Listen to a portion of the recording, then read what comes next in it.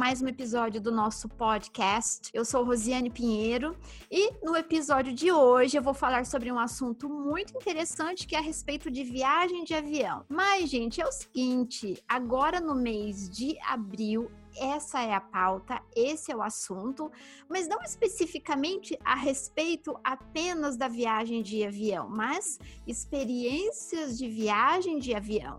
Porque você que está ouvindo esse episódio, talvez você já teve a experiência de fazer uma viagem de avião, talvez sim, talvez não, talvez apenas um voo doméstico, talvez um voo internacional, ou ambos. Mas o fato é que eu tenho hoje uma convidada para compartilhar experiências comigo a respeito desse assunto, que esse convite está diretamente ligado à profissão dela, porque ela é uma comissária de bordo. É isso mesmo, gente. Então, geralmente quando eu tenho um convidado aqui para compartilhar um assunto, eu sempre escolho a dedo pessoas muito competentes, totalmente da área para falar a respeito. E eu vou começar agora a falar então com a Paola Dantas, ela que é comissária de bordo.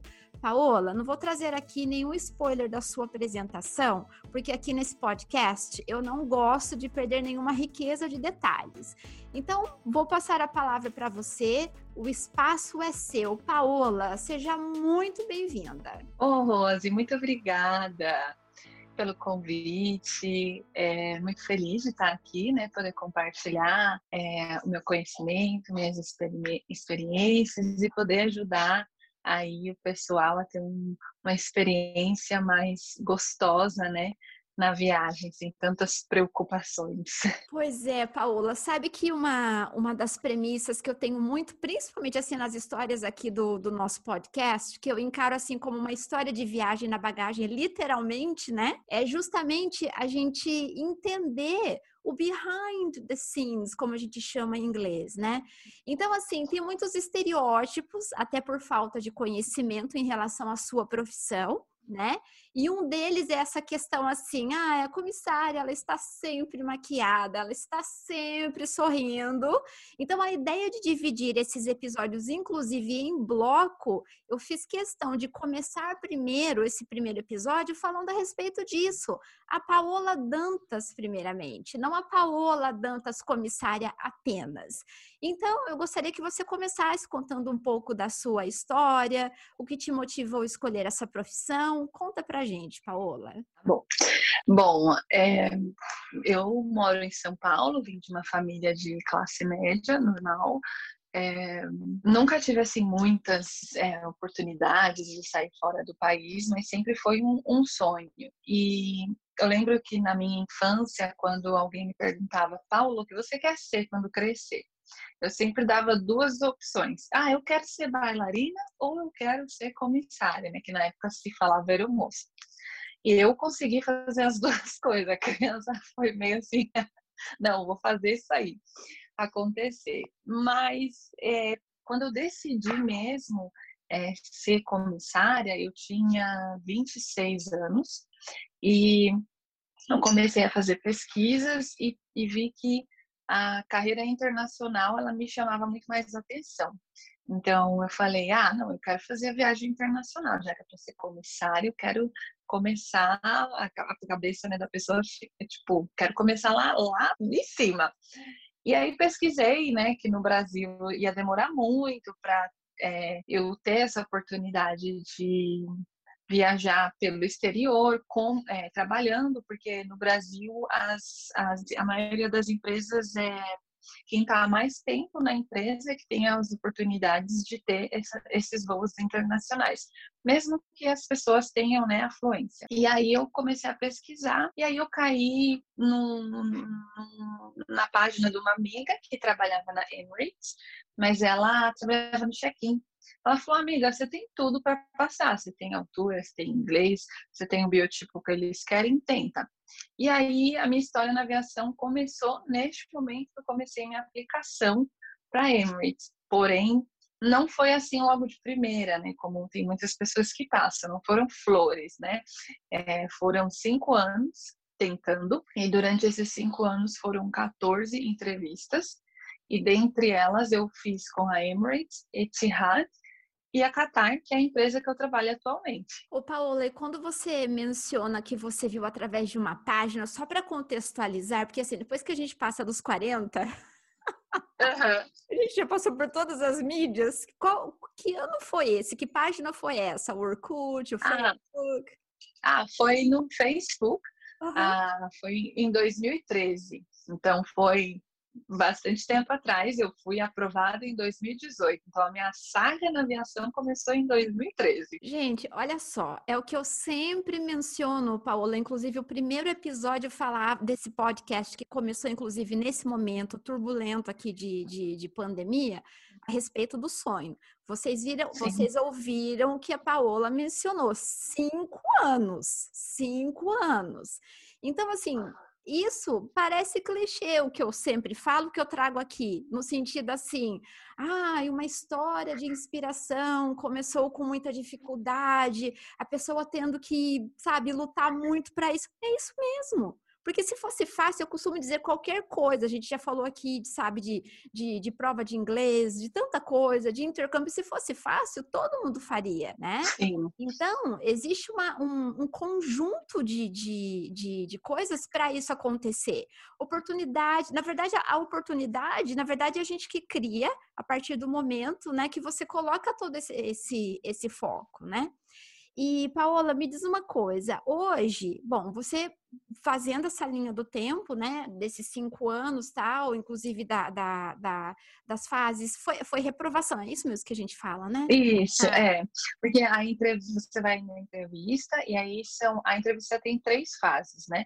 A fase online, a gente depois explica mais direitinho isso uhum, em outro, acho que a gente vai ter outro momento para falar disso, mas uhum, ela tem 3 fases, e uhum. aí a cada fase você é aprovado. Então eu sempre batia na trave. E aí, para aplicar de novo, tinha que esperar 6 meses, é mandatório. Você não pode, tipo, aplicar logo em seguida, tipo, no dia seguinte. Então, esses 6 meses é aquele tempo para você entender o que você errou, aonde você precisa melhorar e aplicar novamente. E cada não, vamos chamar dessa maneira, né? Cada não, na verdade, te fortalecia para você tentar mais Sim, uma vez, não foi assim? sim, foi. Eu levava um não, aí eu voltava para casa triste, chorava, falava assim, eu não vou tentar de novo. Mas na minha cabeça eu não aceitava aquele não. Então eu ficava pensando, o que eu fiz? O que eu preciso melhorar? O que eu preciso fazer? Aí falei, achei um curso grátis online de oratória, vou fazer. Achei um curso disso daqui, vou fazer. Comecei a fazer vários cursos para melhorar. E aí eu chegava lá, as coisas que eu tinha melhorado eu conseguia passar para a próxima fase. E o que eu não tinha melhorado, que eu não sabia o que era, aí eu reprovava. Então, acho que as 14 vezes foi cruciais para eu poder entender como funcionava o processo seletivo, o que os recrutadores queriam de mim, para poder valorizar o trabalho que eu tenho hoje. Porque eu sempre costumo falar que tudo que vem fácil, vai fácil.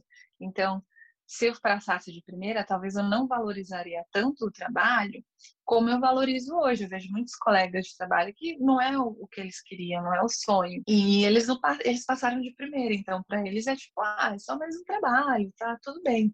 Mas para mim não é aquela coisa de tem uma coisa especial, né? Ô, Paola, e é incrível como que essa questão da resiliência, na verdade, assim, quem já praticou isso por muitos anos, nesse período agora da pandemia, né, foi, digamos assim, foi super aplicável nessa pandemia. Super, Não é? super. Com certeza vocês sentem isso, né? Essa questão de ficar longe de casa, sozinha no hotel, enfim. Eu até mencionei num episódio anterior na pauta que a gente falava de intercâmbio, essa mudança brusca quando você muda de país pela primeira vez, que você não conhece ninguém e tudo mais.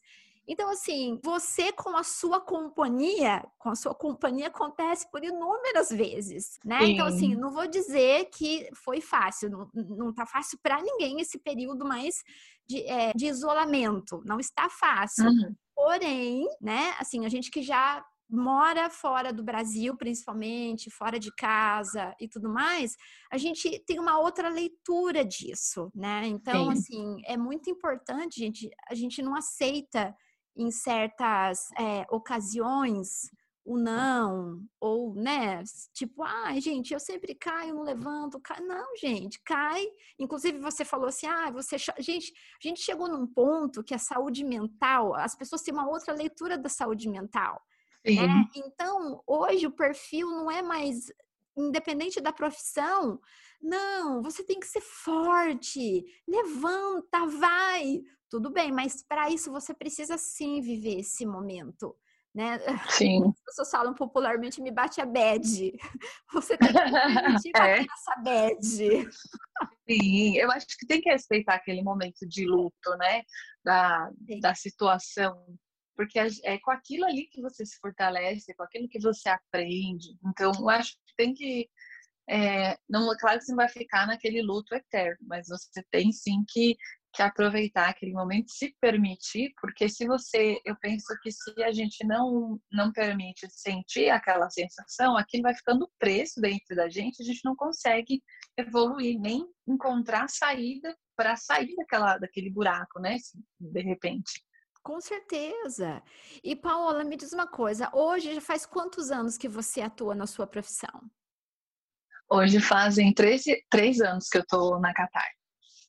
Olha só, gente, ela acabou de revelar. Eu sei que vocês estavam ansiosos. Olha, quem chegou até esse momento aqui do episódio acabou de descobrir que a Paola trabalha para a Qtar Airways, né? E Sim, naturalmente você mudou para lá, não é isso, Paola? Conta pra gente. sim, mudei. A empresa, a base é no Catar, né? Então, eu me mudei para lá e foi uma experiência incrível, mas ao mesmo tempo assustadora, né? Porque por mais que eu tenha contato com a cultura, né, árabe, a gente sempre sabe do mundo árabe o que a mídia entrega para gente. Então, você vai assim meio pisando em ovos, né? Mas foi incrível. Tenho aprendido a cada dia. E o país tem muitos estrangeiros, né? Tem muita gente de todo o canto do mundo. Até porque a empresa é multicultural e outras empresas, tanto de petróleo quanto de engenharia, também contratam pessoas do mundo inteiro. Então, assim, tem brasileiros, tem algumas comidas que são brasileiras e por aí vai. Gastronomia, quando a gente fala de viagem, morar fora do Brasil, não tem como fugir dessa pauta, né, Paola? É, Mas assim, aquela saudade da comidinha. com certeza. Em relação à gastronomia, para você lá foi tranquilo? Eles têm algo parecido assim com o que a gente come no Brasil, por exemplo, que a gente se alimenta no Brasil? Então, tem bastante coisas parecidas do que a gente come no Brasil, mas por ter muita gente de muitos lugares, então eles têm gastronomia americana, tem gastronomia tailandesa, muita gastronomia indiana, porque tem muito indiano lá e filipino também. Brasileiro agora que está começando as lojas de açaí, né? Eles exportaram açaí, tanto a fruta quanto aquele frozen, né? Que a galera adora. Uhum. Mas, por exemplo, um arroz, feijão, não dá para comer. A gente tem que comer só o arroz e dar um se virar, né? Qual foi o maior desafio nesse período que você pode destacar, assim, tanto o fato de morar no Catar, como conciliar, assim, essa questão cultural mesmo em relação à sua profissão? Olha, eu acho que morar no Catar, eu acho que foi o fato de eu estar completamente sozinha, porque foi a primeira vez que eu morei fora de casa, sem estar com meus pais, então era eu por eu mesma. Se me desse um piriri, eu não podia ligar, mãe, me ajuda, que eu tô no hospital. Não, eu vou ter que ir sozinha, como aconteceu. Eu tive um problema sério de pedra no rim, fui parar no hospital, fiquei lá uns 15 dias e a minha mãe nem estava sabendo, né? Ela soube quando eu cheguei em casa e falei, mãe, fui pro hospital, aconteceu isso, mas tá tudo bem, já tô em casa, de repouso. Então, acho que essa foi, assim, a parte mais difícil, porque tudo que acontece comigo, eu sempre falo, mãe, mãe, coitada da minha mãe, acho que ela não aguenta mais ouvir eu gritando mãe. Mas, culturalmente, eu acho que o fato de ser mulher num país patriarcal, não que no Brasil não seja um país patriarcal, né? Também mas lá é muito mais forte. Então, às vezes eu precisava fazer alguma determinada compra e precisava que uma pessoa viesse montar um móvel. E aí eu tinha que ir lá negociar, então era muito mais difícil, eu sendo mulher, ter que negociar, porque eles não levavam muito em consideração isso. Aí às vezes eu tinha que pedir para um amigo, falava, meu, vai lá, fala com o cara, ele tá demorando, não aguento mais, eu preciso montar esse móvel. Não dá. E aí ele, às vezes eles não têm essa, eu não vou dizer noção, mas é culturalmente para eles, né? Tudo que seja de negociação é com o homem. Então, ver uma mulher independente para eles é um pouco difícil de aceitar. Não que as mulheres lá não sejam independentes, porque elas dirigem, elas fazem todas as coisas delas, mas tudo que é relacionado ao mundo feminino. Jamais na cabeça deles vão falar, né, a mulher, ela só vai escolher um móvel, quem vai pagar é o marido. Então, na cabeça deles, assim, um pouco difícil de entender essa cultura do Ocidente. Mas foi contornando. Como é incrível essa questão da diferença cultural, né? O que você está mencionando dessa figura da mulher, de ter, assim, de uma forma, popularmente dizendo, bem escancarada essa diferença, Paola, eu senti na condição de apenas turista, porque quando eu fui para a Índia, para comprar os ingressos do Taj Mahal, por exemplo, a fila, tanto para entrar quanto para comprar o ingresso, era separado, uma fila de homem e uma fila de mulher. Então, Eita! né, culturalmente, assim, para a gente que está acostumado com diversas culturas em outros países, a gente já nem usa mais essa palavra, foi um choque cultural. Hoje a gente já tem um outro olhar em relação a isso. Simplesmente você respeita, Sim. não pode, cada um vai para sua fila e pronto. Mas você fica Sim, pensando, né? Olha só, como que a gente sim, aprende é muito verdade. com isso. E quando a gente, sabe, você passeia, você vem aqui no centro de Londres, por exemplo, que tem várias figuras femininas, assim como no Brasil, assim como em vários países, né, que abriram as portas, por exemplo, para a gente chegar no ponto que chegou hoje, a mulher votando, a mulher dirigindo. Então, nesse século que nós estamos hoje, a gente dá um highlight, né? Como você fala, elas Sim. dirigem. Soa até assim estranho pra gente, né? Mas É, é a diferença cultural, gente. Então, aqui sim, não é um posicionamento é melhor ou é pior. Eu sempre falo isso aqui. É diferente. E que graça teria se todo lugar fosse tudo igual, né? Nenhum ser humano é igual, quem dirá as culturas, né? Uma pergunta assim bem interessante que eu tenho certeza que já fizeram para você. Essas quedas de avião mundialmente que já aconteceu, principalmente aquela que foi seríssima com o avião com os jogadores da Chapecoense, né? Que uhum. é, foi um choque para Foi o um mundo dos mais inteiro. recentes, né? Isso é uma das mais recentes. Situações como essa, por exemplo, já te fez passar pela cabeça de desistir da sua profissão? Se eu te falar que eu nunca nem pensei nisso, você acredita? Mesmo quando eu fui aplicar, todo mundo falava, você vai ser comissária, mas e se o avião cair? Aí eu falo, gente, né, o avião é um dos meios de transporte mais seguros do mundo, né? E se eu bater o carro? E se eu for atropelada? É igual? Então eu nunca parei assim para pensar, falar, ai, nossa, se o avião cair. Claro que às vezes, né, dependendo do voo, você fala, putz, será? Mas, Que não passa mas pela a gente. cabeça, né? Mas assim, não é algo que me fez desistir, não. Eu falei, se for a hora, vai ser. Paola, eu acho que isso as suas palavras retrata o quanto você é engajada e conectada com a sua profissão de coração, né? Hum, Porque assim, geralmente quando você fala, você conversa com um atleta, com um professor e tudo mais, com todas as profissões, né? Que alguém coloca, aponta assim um suposto empecilho. Mas e se? Que a pessoa fala assim, olha, nem me passa pela cabeça, isso mostra o quanto ela gosta, né? E sim, realmente essa é uma das profissões que você realmente tem que amar o que você faz, né, Paola? é verdade. Porque a gente é muito ausente na vida das pessoas que a gente gosta, né? Que a gente ama. Então, às vezes tem gente que fala, poxa, mas como é que você concilia, né?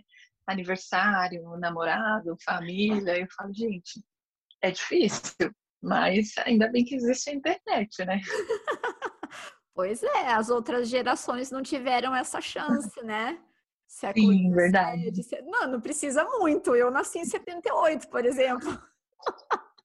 Eu peguei a fase, Paola, que não existia mouse quando lançou os computadores, mas essa é uma outra pauta. Bom, então Ah, não, agora a gente... mas não se sinta só. Eu também peguei a fase dessas descobertas. É Sou de mesmo? 86, então fique tranquila. Então, assim, a gente já conheceu a Paola, né? A Paola Dantas, de São Paulo, Brasil, né? A Paola, comissária de bordo. Agora nós vamos falar um outro lado, que é essa questão de que realmente a sua profissão não é só glamour. Mas antes, só me explica uma diferença que as pessoas também devem ter essa dúvida. Qual a diferença da nomenclatura comissária e aeromoça? Explica pra gente, por favor. Explico. Então, na verdade, o aeromoça, ela era usado muito antigamente, porque quando começou-se a utilizar o avião como transporte, era só piloto, não podia ser piloto ou comandante do sexo feminino. Então, as mulheres que queriam aplicar essa vaga, que eram enfermeiras, começaram a ser comissárias de bordo, né? Que na verdade seriam aeromoça antes. E aí, com a entrada dos homens também na profissão como comissários, ficava meio estranho, né? Dizer aeromoça, aeromoço. Então, chegou-se à mudança do nome comissário de bordo. Olha só, gente, tá vendo? Esse podcast aqui também é cultura, que a gente não fala só de viagem, a gente fala também de nomenclatura, super esclarecido. Sim, Que é uma dúvida recorrente, né? Com certeza as pessoas te perguntam sim. muito a respeito disso. Sobre essa questão também de voos longos, carga horária, conta pra gente, as pessoas também têm dúvida. Inclusive, gente, falando em dúvida, ao passo que a gente está conversando, nós já estamos respondendo as perguntas que vocês enviaram no Instagram, nessa breve dessa primeira parte de apresentação. E depois que a Paola falar a respeito disso para a gente, porque com certeza tem muitas pessoas, não só quem gosta muito de viagem, mas quem se interessa por esse assunto da profissão em si, né? Com certeza vai gostar muito desse episódio.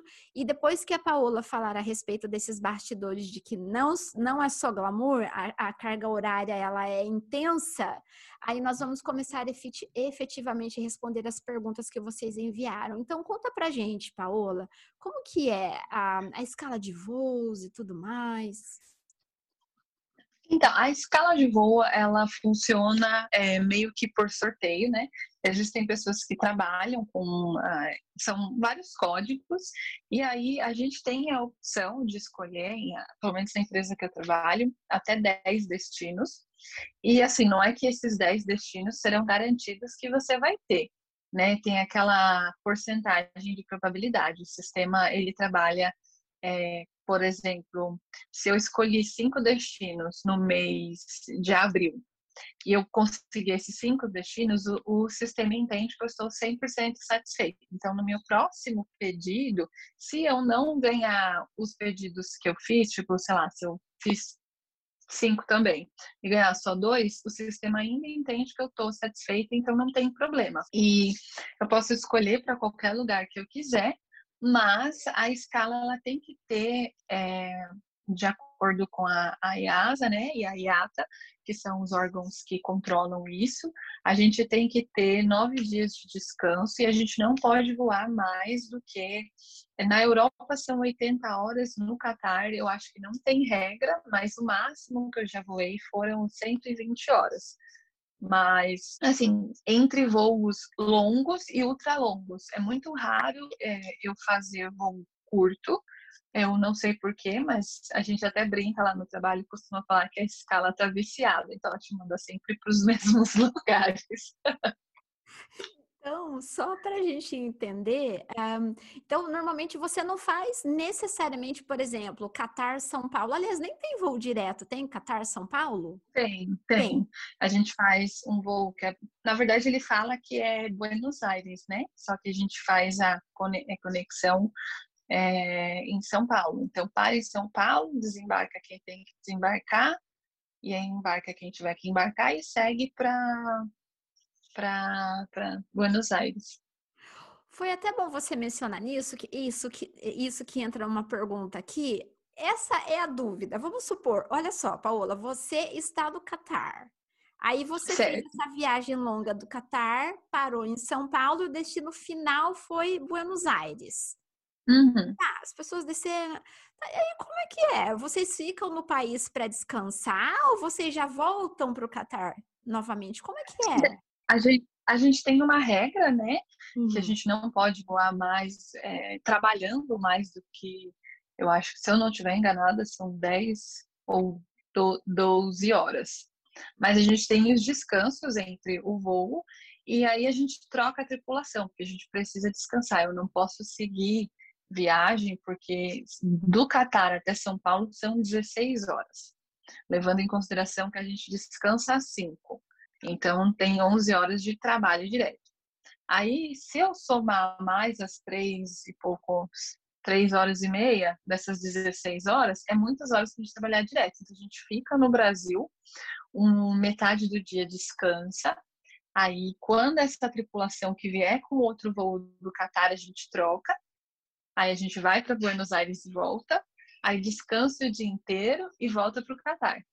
Poxa, que interessante, porque assim, isso é assim, eu tenho certeza, gente, é a dúvida de muitas pessoas, porque assim, realmente as comissárias elas têm o dom, mesmo depois desse, né, de trabalhar a noite inteira, vocês olham para elas de manhã, elas ainda estão plenas. Mas a gente sabe que no fundo elas estão muito cansadas, né? E Sim. passa até uma dúvida pessoal mesmo, né? Mas e agora? Ela volta, ela descansa, então já está esclarecido. Vocês descansam e voltam, Sim. né, no próximo voo. Agora nós vamos caminhando, Paola, para responder as perguntas dos nossos seguidores queridos, né? Das nossas redes sociais, que vem de encontro também com algumas coisas que nós já mencionamos, a diferença é que agora nós vamos entrar com mais profundidade em alguns pontos aí, né? Então, essa questão da pergunta como se preparar para seleções, você mencionou no começo da entrevista essa questão do inglês, né? Então, Uhum. assim, se o seu Sim. objetivo inicial era o voo internacional, né? Você se tornar uma comissária internacional, eu imagino que você, ao longo da sua vida, você estudou inglês, é isso? Sim, sim, eu tive a oportunidade, né, de estudar em Londres quando eu tinha uns 14 anos, fiquei uns 4, quase 5 meses. Aí voltei, comecei a estudar por conta e fui trabalhando até chegar na fluência. Então, primordial, porque a linguagem da aviação é o inglês, então é que se fale, eles pedem o inglês fluente. Mas dependendo do nível de inglês, se você tiver uma boa conversação e tiver ali no avançado ou intermediário, tem gente que consegue se comunicar muito bem com esses níveis de inglês, pode tentar, mas continue estudando para quando você chegar lá, você vai estar mais confortável com o idioma. E para preparação, eu acho que tem que incluir o estudo sobre a empresa que você vai aplicar. Não adianta você chegar lá e falar, eu vim ser comissária, porque eles querem saber o que você sabe sobre a empresa, sobre as premiações, o que quer que a empresa tenha conquistado, meta, visão, você tem que estar sabendo.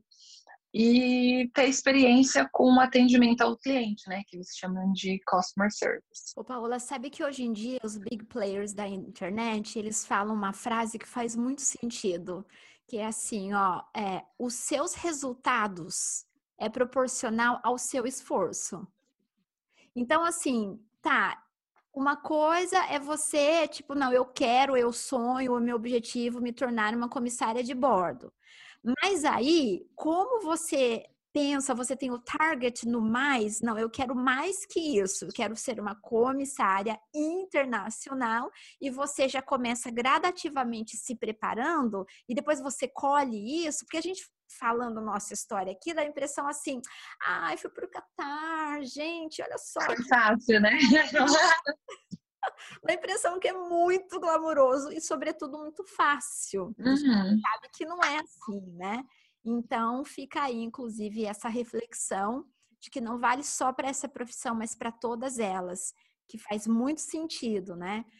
O seu resultado, ele é proporcional ao seu esforço. E esse esforço envolve preparação e tudo mais. Onde as comissárias dormem durante o voo? A gente recebeu essa Uma pergunta e eu pergunta acho boa assim, essa. super interessante.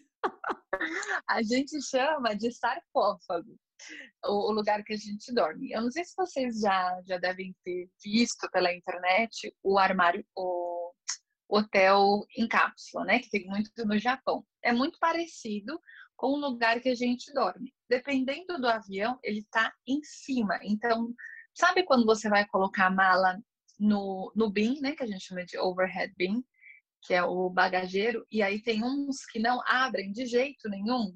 É porque eles dão a entrada, né? No caso, para esses lugares que a gente dorme. E algumas portas no avião também que dá acesso. Então, alguns lugares é em cima, e se for o 380, que já está meio que sendo encostado, que é o avião de 2 andares, esses lugares são embaixo, então se desce a escadinha. Algumas empresas aéreas, antigamente, bem antigamente, permitia que os passageiros pudessem visitar, né? Agora, com essa extrema segurança máxima, né, da aviação, por conta de vários atentados que teve, então a gente não é mais permitido. Então, vocês vão achar essa informação, né, vídeo ou foto, mesmo pela internet. Não sei se é do seu tempo, Paola, mas tinha um programa que eu acho que era no programa do Gugu. Gente, para essa nova geração, o Gugu era um apresentador, ele já até morreu, tá? Ele trazia o Mister M, que trazia todo. Ah, Não sei se você lembra do Mister M. E lembro. agora, olha, na hora que eu vou prestar muita atenção a partir de agora. Vai. Então, aquela parte do bagageiro que não abre, pode ser que ali dá acesso. Sim, e aquela porta que você acha que é a porta do banheiro e não abre de jeito nenhum, tem uns números pequenininho, aí a gente coloca o código para subir para lá, que é onde a gente dorme. Poxa, que legal! Inclusive, em relação às bagagens, eu percebo que tem uma que geralmente é próximo do banheiro, pelo menos na classe econômica, que ela é bem menorzinha e é específico para vocês, então. Você fala na parte de cima ou na parte de De baixo? cima, na parte de cima. Não necessariamente seja específico para a gente. A gente utiliza pelo fato de a gente conseguir colocar todo o nosso material de trabalho ali. Mas se de repente tiver um voo e falar, olha, né, os passageiros precisam utilizar esse lugar, a gente vai ter que retirar nossas malas e encontrar um outro lugar dentro da aeronave que não prejudique ninguém e que possa ser levado normalmente. Ah, que interessante. E essa questão do descanso, que é a pauta até aqui, né, das perguntas, tem um horário específico para dormir? Porque, por exemplo, num trabalho, entre aspas, convencional em terra, um trabalho em terra, a gente tem carga horária, né? Tipo, você trabalha 4 horas ou 5 horas do horário de almoço, né? Vocês têm isso também, essa questão do horário da refeição, descanso? Então, o horário da refeição é quando dá para comer. É assim, você faz o serviço de bordo, você faz o primeiro serviço, aquele momento que os passageiros estão dormindo, tá tudo bonitinho, é o momento em que a gente vai comer na galha, né? Assim, é bem rapidinho para continuar fazendo o serviço, que são Uau! as rondas de segurança, limpeza de banheiro, ver se tem alguém passando mal ou não, todas essas coisas. Referente a dormir, no começo do voo, que a gente tem o briefing, que é onde a gente se reúne todo mundo, faz as apresentações, conhece um pouquinho de cada um, de onde que vem, nome.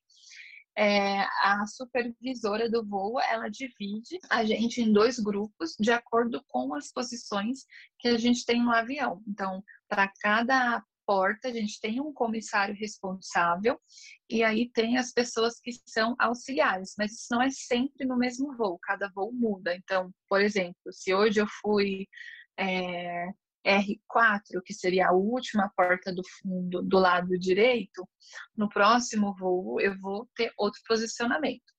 Então, quando ela divide esses 2 grupos, o grupo número 1 tem horário de 2h30 ou 3 horas de descanso. O número de horas de descanso vai depender do número das horas de voos, na verdade. Então, vamos supor que seja 2 horas.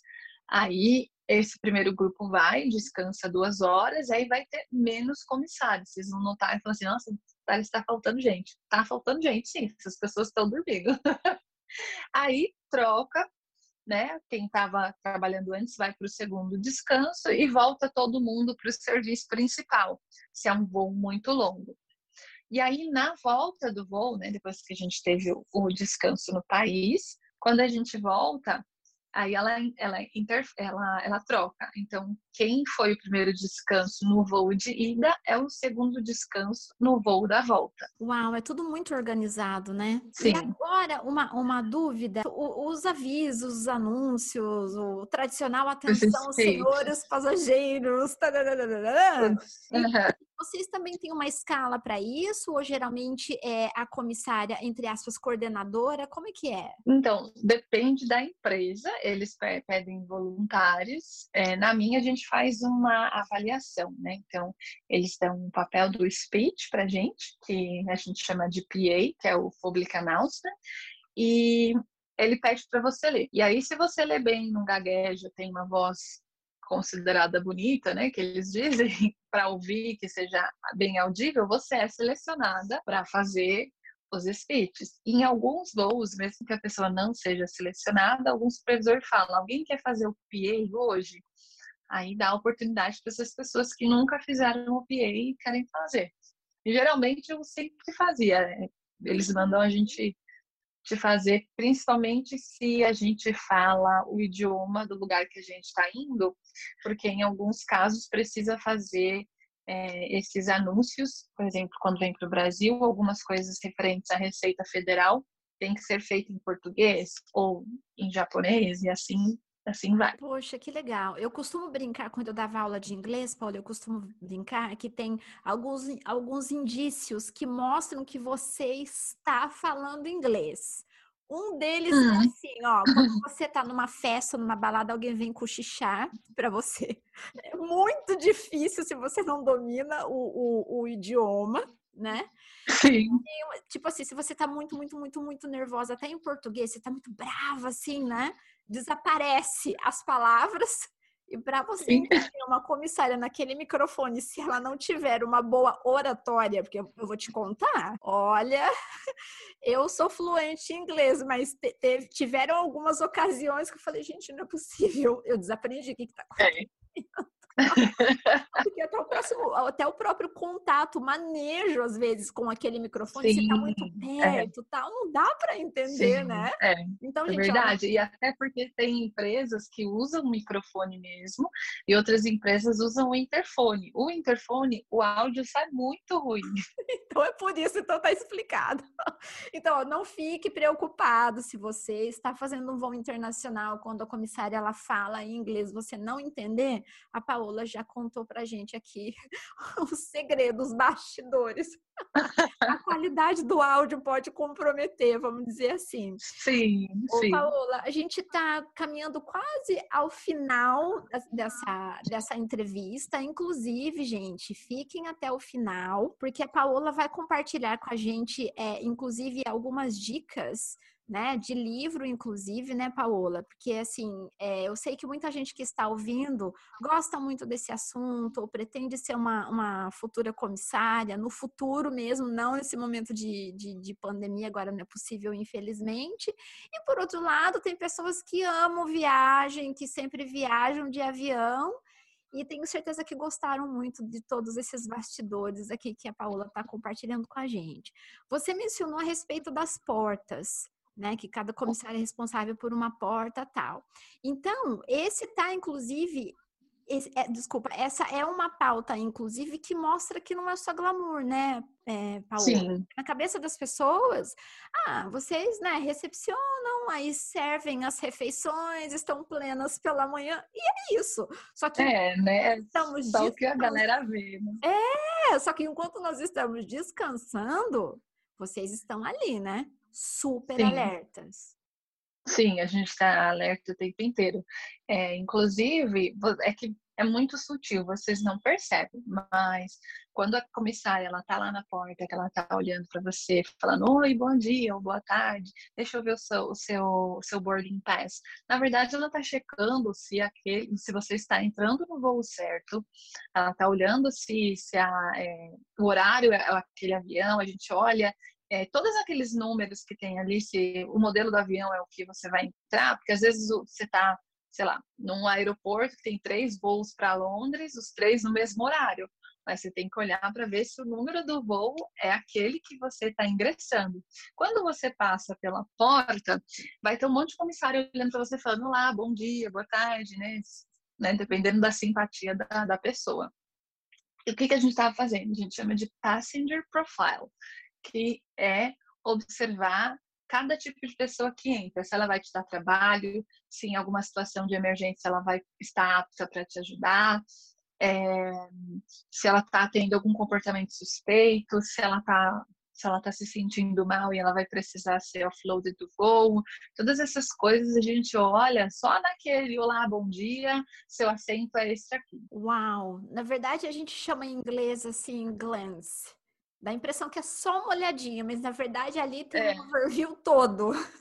Exatamente. Então, raio-x. Uau, raio-x, olha só que definição. Ô, Paola, e conta pra gente, quem gosta muito desse assunto, conta pra gente qual livro e qual filme que você recomenda, que vale muito a pena. Olha, eu acho que livro, eu nunca encontrei assim, um livro específico, né, sobre aviação, mas filmes tem muitos, desde aqueles de comédias até uns mais dramáticos que falam sobre a vida real mesmo. Eu diria que o melhor filme para assistir seria o do acidente do Rio Hudson.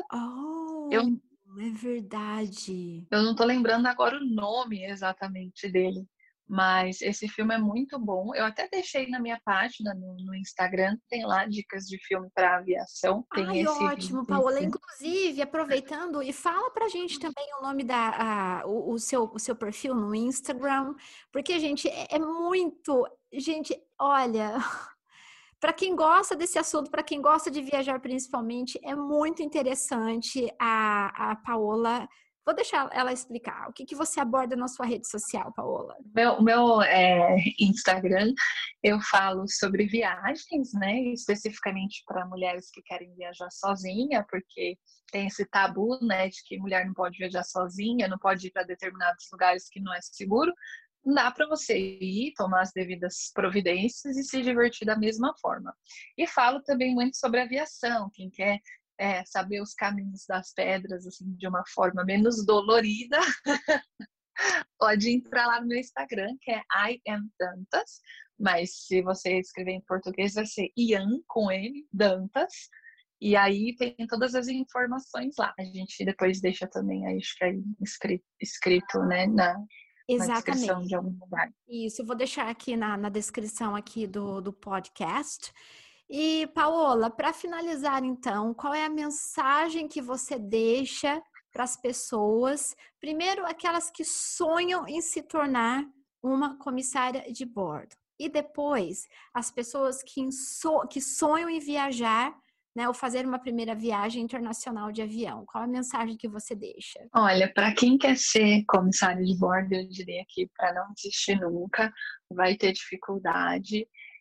Mesmo estando na profissão, vai ter, mas são dificuldades que a gente vai saber manejar. A gente abordou aqui, né, no decorrer do podcast, que é sobre resiliência. Eu acho que, para mim, é uma filosofia de vida isso, a gente usar das coisas que talvez nos prejudiquem de alguma forma, seja algum erro, alguma coisa que a gente não tenha compreendido bem, usar isso como forma de se fortalecer para que a gente chegue no nosso objetivo. E para as pessoas que sonham em viajar de avião, aproveitem, este é o seu momento. Aproveita cada segundo, porque é mágico. Mesmo eu estando no avião todo santo dia, para mim é mágico ouvir aquele barulho do avião, aquele assento, falar com as pessoas, conheça pessoas diferentes, não se prenda só se você for viajar com um grupo ou sozinho, se permita conhecer as pessoas locais, a comida, a cultura, os costumes, saia do tradicional de tipo, vou para Londres, eu vou ver só o Big Ben. Não, vai no aquário, vai em algum museu, aproveita para conhecer lugares que te fazem bem e que te acrescentem e agreguem como ser humano. Agora vocês entenderam por que a Paola foi a nossa convidada ilustre para começar esse assunto agora no mês de abril a respeito de experiências de viagem de avião. Os próximos episódios eu ainda estarei aqui com a Paola, porque nós vamos falar especificamente de mala de mão e tudo mais. Não vou trazer o spoiler aqui do restante, porque senão vocês não vão para os próximos episódios. Mas, Paola, eu agradeço demais você dispor do seu tempo. Nós estamos, né, nesse momento de pandemia e usando esse tempo que nós temos ao nosso favor, sabe, de incentivar as pessoas a continuarem sonhando, né, a não desistirem dos seus sonhos. Muito obrigada, viu, Paola? Eu que agradeço pelo convite, de verdade. Até mais, gente. Vocês que chegaram até o final desse episódio, muito obrigada pela atenção de todos vocês.